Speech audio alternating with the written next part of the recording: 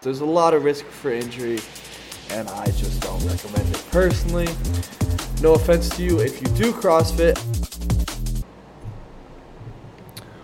What's up, guys? Welcome back to Performance Talks. I am Jake Jones, owner of TJE Performance, personal training and online coaching,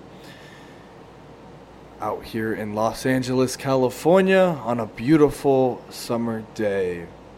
Now, today the topic is finally training and different training styles. Last episode, in episode 2, I went over different diets and just like my opinions on different diets and everything like that. Go check it out if you haven't heard it already. But let's get started. So I am going to start with something I hear all the time in the gym, and a lot of people have no idea what it means: hypertrophy training.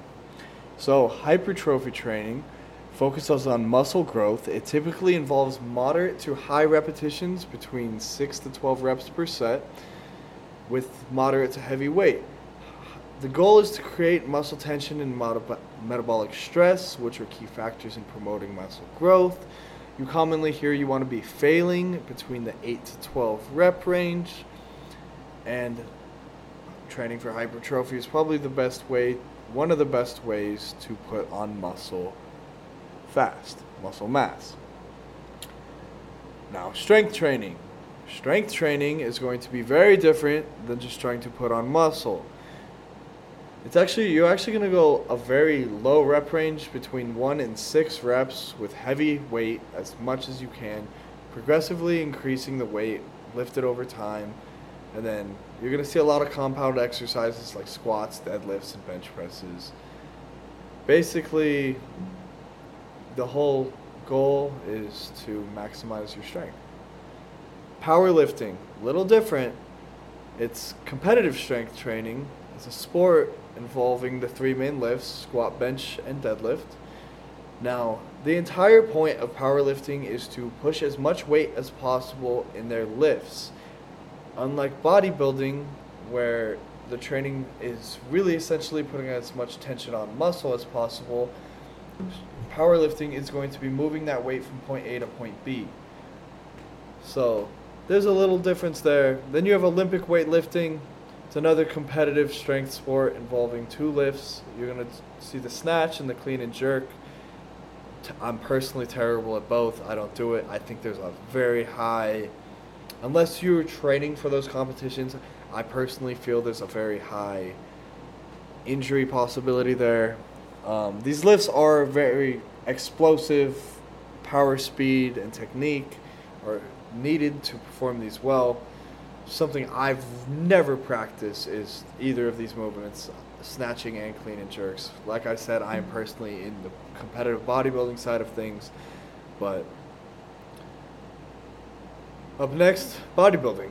Like I said, bodybuilding is focused on developing muscular symmetry, aesthetics, and definition. Basically, it's all about how you look. Workouts often target specific muscle groups. That is a huge difference between training styles.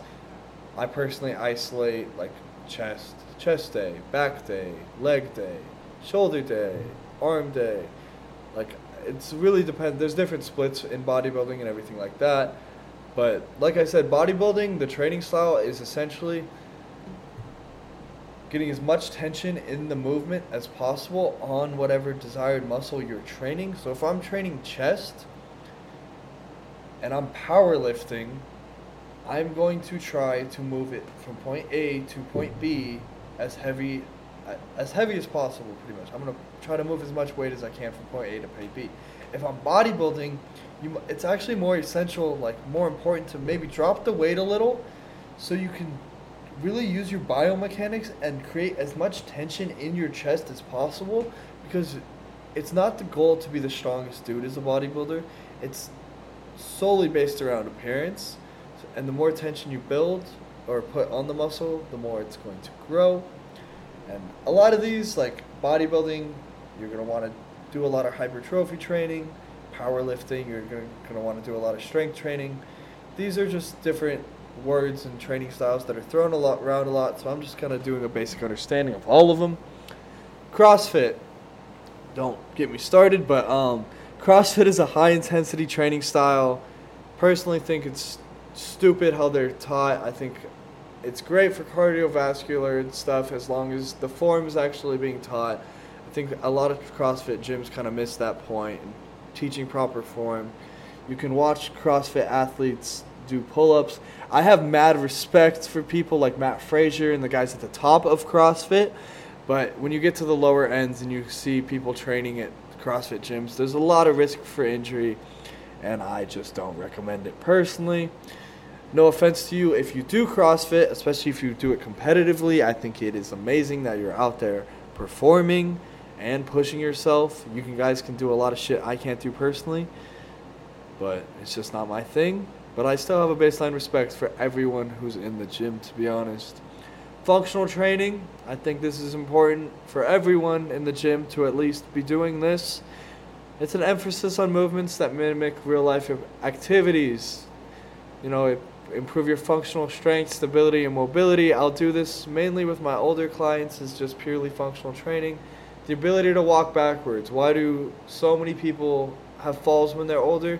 Because you don't really walk backwards, and sometimes you go to take a step backwards after not doing it in so many years, and your muscles that used to do that just aren't the same anymore.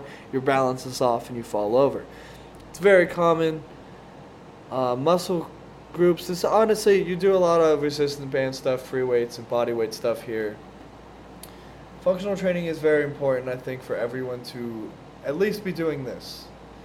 If you need to pay attention to your body over time, or else you are going to have long-standing issues. One of my favorite analogies is treat your body like a car.